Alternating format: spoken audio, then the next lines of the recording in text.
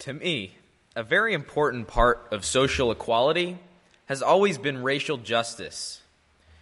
It's always bothered me that some people are looked at in a negative way just because their skin is a different color. Obviously, we've come a long way since the days of slavery, lynchings, and segregation. However, a completely racist country versus a not racist country is not all black and white. To some people, it seems like a country is either experiencing apartheid-level racism or racism's not a problem at all. But this is not the case. There is a gray area, especially in this country. Now, the book Just Mercy by Bryan Stevenson, which a lot of you have probably read, brings to light just how biased the justice system can be, even today, against people of color, especially in the South, and against those of them who are poor.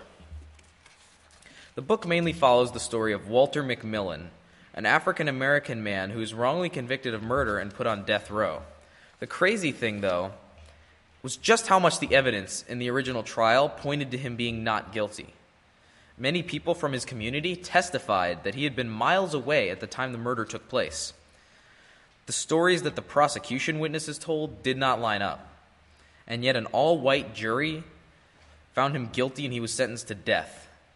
After 6 years on death row, he was finally released due to the tireless work by Stevenson and a couple of other lawyers to earn a retrial that was much more fair. However, this time on death row took a permanent toll on his mental health, and he would later suffer from severe dementia. All that when he didn't even do anything. Just Mercy also highlights the fact that black and Hispanic, as well as poor white teenagers, are being sentenced to life imprisonment without parole for crimes that would not deserve such a punishment even in adult cases. One of these teenagers had accidentally burned her boyfriend's house down. Another was convicted of rape with minimal evidence once again, and also got life. Racism is different than it used to be. When things like segregation and lynching happened, that was called overt racism, or racism that is obvious and openly discriminatory. That kind of racism was easier to fix with laws. However, the kind we deal with today is called covert racism, and that's the more subtle racism we see. Examples would be seeing a man of color walking down the street and feeling frightened, or judges and juries being tougher on African Americans as well as Hispanics. These are also discriminatory, but they don't break any laws, so they're harder to fix. The obvious question, then, is how do we fix such a problem? How do we change the subtle biases that society has against an entire group of people just because of the color of their skin? Well, there's things we can all do. For starters, learn more about these situations, either by reading or on TV. I've already recommended one book that I can testify is fantastic. Also, go out and vote for candidates who you believe will try and make things more fair. As worship associate last November, I discussed how even one vote can still make a difference. Volunteer to help run a voter registration stand, which gives more people, especially minorities, more of a chance for their voices to be heard. Because a lot of the reason that a higher percentage of poor minorities do not vote is because they don't really have access to a way to register. This would help solve that problem. And finally, this may be the most difficult of all, don't be afraid to call people out for saying racist things. Because no matter how minor it may seem, it feeds the negative stereotypes that the person saying it, as well as the people hearing it, have in their minds. I've heard racial slurs at school, not even directed at an African American or any other racial minority, just one white guy saying it to another, which is just so ignorant, and I regret not calling them out on it. I should have, and I will try to if presented with the same situation in the future. This and more is what we can all do to raise awareness of and stop covert racism in its tracks. This is a civilized nation, and it's time we all started acting like it. Now, please remain seated as we sing the first verse of hymn number 121, We'll Build a Land.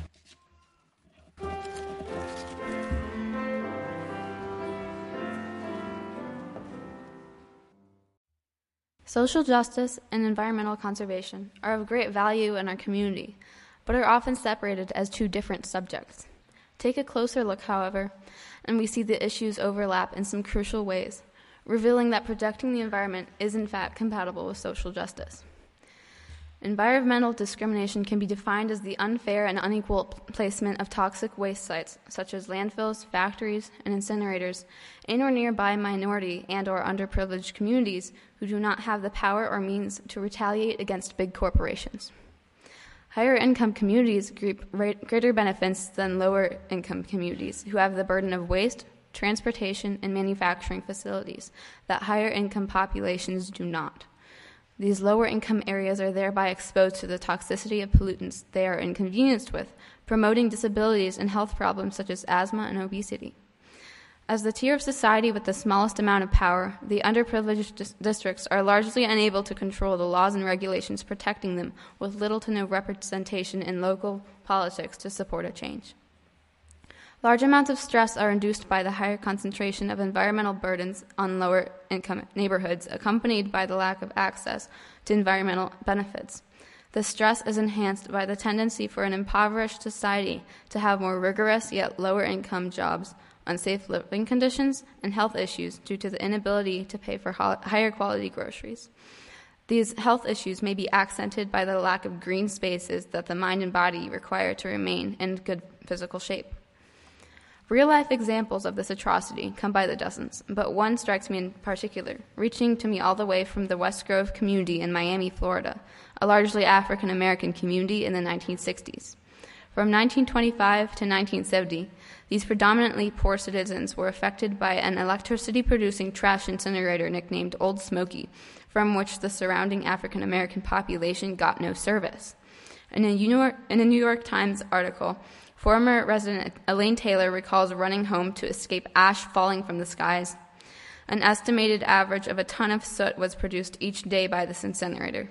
Health problems rose in the overall populations, and disabilities in children were exponentially increasing. Old Smoky was addressed as a public nuisance by officials, but despite this acknowledgement, the project was expanded in 1961.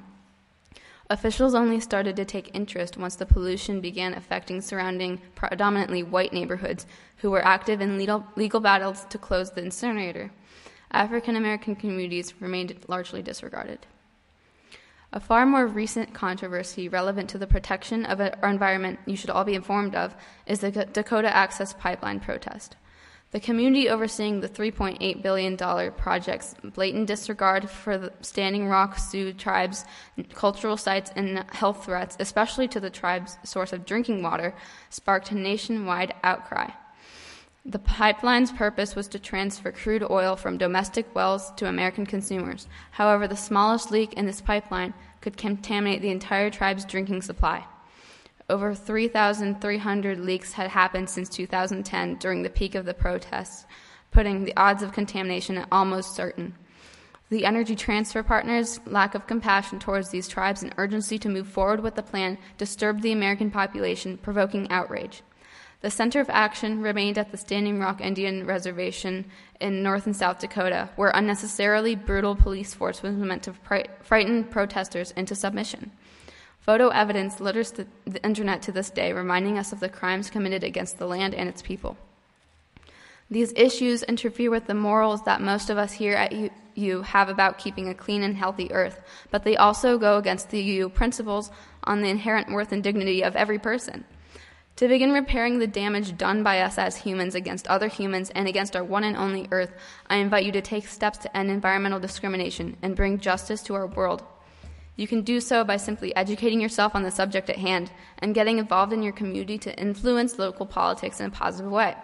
Attending protests and signing petitions are other impactful actions you could possibly make for environmental justice. Never for 1 minute think that you don't have a say in what happens in your world. Make connections and utilize them. Spread word of important current events that may be overlooked. Make it known that environmental injustice is a very real threat in our communities. You have a voice. If you want to be heard, then scream. Please remain seated as we sing verse 3 of We'll Build the Land.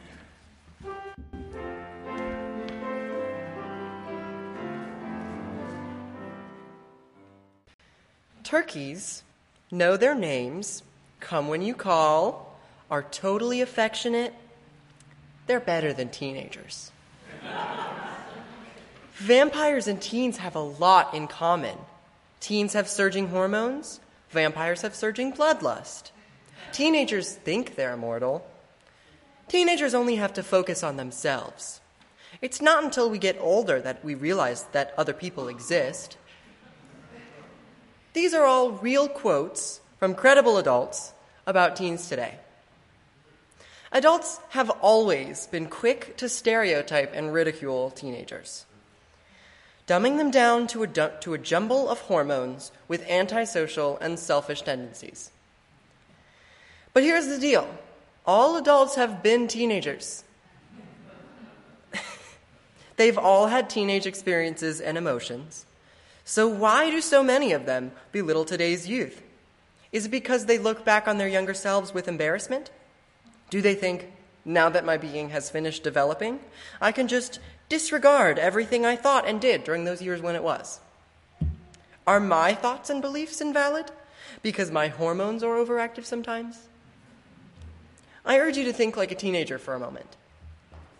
You're going through very important changes, mentally and physically. You're on the very, very stressful road to college, which we start preparing for earlier than ever before. Like, seriously, they had college preparation meetings in 6th grade at my middle school. 6th grade. That's crazy. You've got after-school activities and ambitions and goals you're juggling as well. You're going through all of this madness, and suddenly, the adults in power are doing things to your country you are appalled by. They elect an unstable leader who doesn't care about you, who then appoints more people who don't care about you. You see your country as a mess over all these teenage things you have to deal with. You don't feel safe. You feel silenced with no voice in society to speak your mind. And when you do speak up, lots of adults don't listen. What would you do if you saw kids like you getting shot and killed in the schools they were supposed to be safe in, and the adults in power were doing nothing about it? What would you do if you saw kids like you being discriminated against in schools and beaten and abandoned by their parents for being gay or trans? What if you saw kids like you isolated and alone because their parents were ripped from their home, deported to the unsafe place they had run from? These kids are my friends. They are my brothers and sisters across the nation. They are the girl who lives across the street, the kid working the drive-through window, the boy you tutored last year. They are sons and daughters and nieces and nephews and you once. These kids have real problems, valid feelings. So people need to stop telling us to sit down and shut up and let the adults handle it, because clearly that doesn't always work. And we can't vote, so we take any chance we get to make our voices heard by those in power. But being heard is different from being listened to. Still, these hormonal teenagers have sparked movements throughout history. During the Vietnam War, students protested violence. Students during the Civil Rights Movement walked out of schools to protest for voting rights for blacks. Teenage girls marched for votes for women. Young people like me have been protesting relentlessly for a very, very long time. And some of you might have been those same young people marching out on the streets for the issues that you were passionate about. Just as teens have protested, adults have always belittled their opinions. I don't think adults should lose that fiery spirit as they get older. And they definitely shouldn't try to snuff out the flames of the young, because it's not going to work. And it never has worked. So yes, we are hormonal, and sometimes irrational, and sometimes antisocial, and stubborn, and a little bit selfish sometimes. But that shouldn't distract from the fact that we are passionate and intelligent social activists and have continued to fight for justice in ways adults have often failed to do. Emma Gonzalez, who you all hopefully know, said to NRA spokesperson Dana Loesch, "I want you to know that we will support your 2 children in the way that you will not."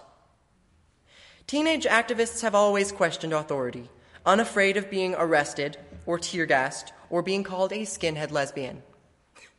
To close, I ask that you respect the opinions and recognize the worth of teenage protesters, despite whether you agree with their standpoint or not. Also, with all the turmoil in this country right now, I suggest you think like a teenager. Be stubborn, annoying, rebellious, and relentless, because we need your help to make change. Please remain seated as we sing verse 4 of hymn number 121.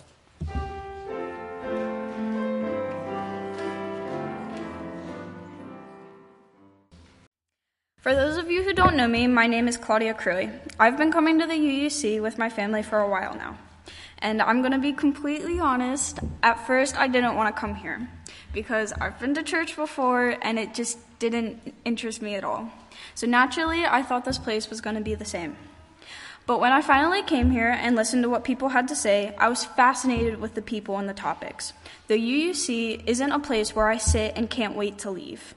It's a place where I want to stay and talk to people with different stories and backgrounds. This place expanded my thinking, and the teen group has been the best place for me to grow in. I've never been in a group where everyone is so curious and fun to be around. Everyone in the group is beautiful, and we all have our strengths, and we build each other up. We all also have different views, and it's amazing to hear everyone's opinion, even if we don't agree, because we know that we will always support each other. Honestly, my favorite part is check-in. We all talk about how we've been, and everyone cares, especially Mr. Charles. It's an environment where I feel safe, and that means a lot to me because last year I had a rough time in school with bullying. I definitely feel like this place has made a difference in my life, and it's a place where I want to be. To support experiences like this and to support the work of this congregation, the offering will be greatly received. So we've got a few minutes. I want to invite our 3 speakers this morning, Joey, Fiona, and Cole, to come forward. And all 3 of them, as you can see from the picture under order of service, were at the recent March for Our Lives in D.C. And I want to invite them to each share a little about what it meant for them to be there and just to share some reflections back to this congregation. So did all of you see pictures from the March for Our Lives? Yay, awesome. So it was huge. It was like massive, and I'd never seen anything like it. And if you were somewhere in the middle, you could look behind you and not see the end of the crowd. And that was incredible. Like, whoa, there's so many people here supporting this cause. And what was even more incredible was that it wasn't just like one group of people. It was people from all walks of life, all places. People came in from all over the place. People came in. I saw there was, if you got the March for Our Lives like app thing, people were posting like where they were coming from. There were people coming from like Canada. I was like, whoa, you have the time and money to come here for one day? Like, wow. But that was really incredible to see all of these people from different walks of life out protesting for the same cause, because it really dumbs down to the fact that bullets don't discriminate. And guns have one purpose, and that is to kill and end lives. And it doesn't matter it does matter whose life it was, but and it could be anyone. It could be anyone you know who's dying from gun violence. So it was just incredible to see all these people here working towards a better and safer world for all of us. I agree with Joey that there's power in numbers. There could be one person that believes in something, but if there are 800,000 people that believe the same thing all together in one place, that's even more powerful. And there's this quote that I really like. It was that the power of the people can overcome the people in power, and I really like that. And I think that really kind of reflected what happened at the march. that there were so many people, like you said, you could look back and you would not see the end of it. It was just like a sea of people who were all there to support this change that is really important for us, I think. I thought it was just like really cool how, like Joey said, there were people from like everywhere coming to this one place with this one idea that they're all trying to like push out there, and like all these like chants that were going on. Like this is just one idea that all these people are so in favor of, and it was cool. And we'd never seen anything like that, I don't think. I mean, have you guys seen anything like that before? But what was especially cool was that it was almost 100% student run, and all of the speakers were students. I think they were all under 19 or 20. But that was really, really cool. And it was inspiring because you would think, well, if these kids can come out and speak their minds so bravely and courageously, then anyone can go out and do something to create a better world. So I hope that seeing, at least either being at the March for Our Lives or seeing pictures from it, will inspire all of you guys to go out and like do something for justice. And it can be something small, but making a post on Facebook or Instagram is not going to do anything. So volunteer somewhere. Donate money if you have any. Donate time. Like, just do something, because we're not going to make change if we can't all be there to help.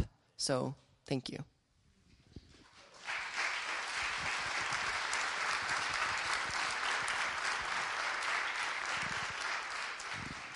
Yeah, I shared in the first service as well. Some of you may know the term slacktivism. There's activism and there's slacktivism. And slacktivism sort of can make you feel like you've done something when you haven't really done anything. And activism tries to get to how do you actually leverage power and win and advance the values that you're advocating for. And certainly I think social media is a part of that. That's part of how the March for Our Lives came together. But then, as Joey, I think, and others were rightly saying, there's next steps about using that coalition that you've built to register people to vote, to get them to the polls, to run for office. That there are next steps that are the leverage power and win part. Want to open it up further, including to other members of the youth group. We have just a few moments really, for just raise your hand. I'll come to you if you have something that's really stood out to you today. To those young people who have come here and led, get used to that. We need you.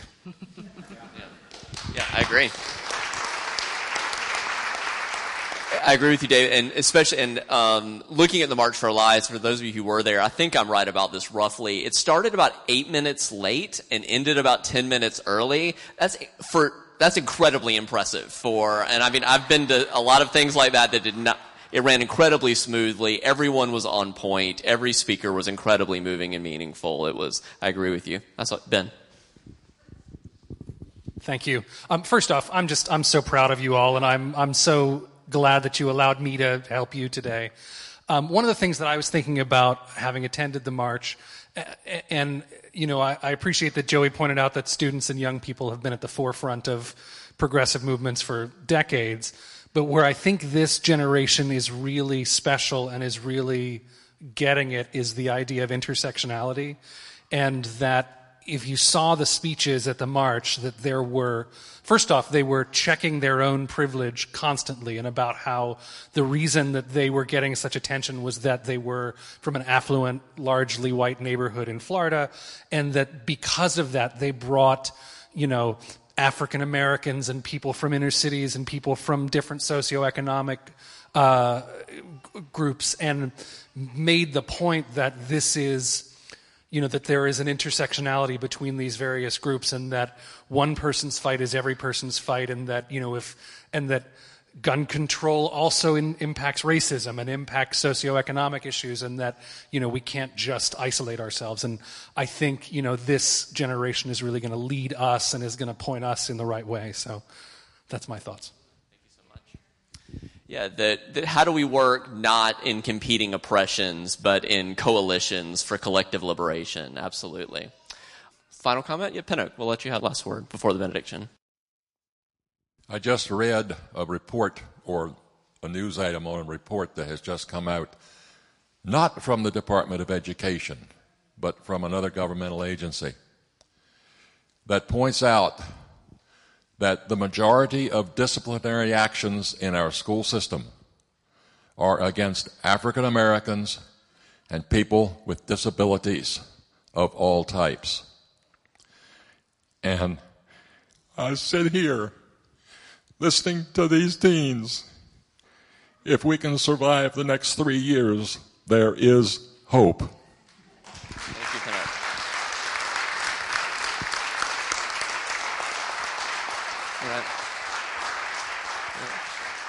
Yeah, I agree, and some of them can vote in November, so there's hope. So as we continue to work on the systemic level, don't forget also to see what can you do in your daily life. That as you go from here, and the next person you encounter after you leave this building and this property, and the next, that how can you also affect change on that level to continue your journey with love, to care for one another, to care for this one earth, to do justice, to make peace, and that as you go, whatever taste or touch you've had in this time and place of hope, of love, or peace, of joy, that goes with you out from the world. We're different for having spent this time together, or having listened to these young people. So take that with you. May you live boldly and with thanksgiving.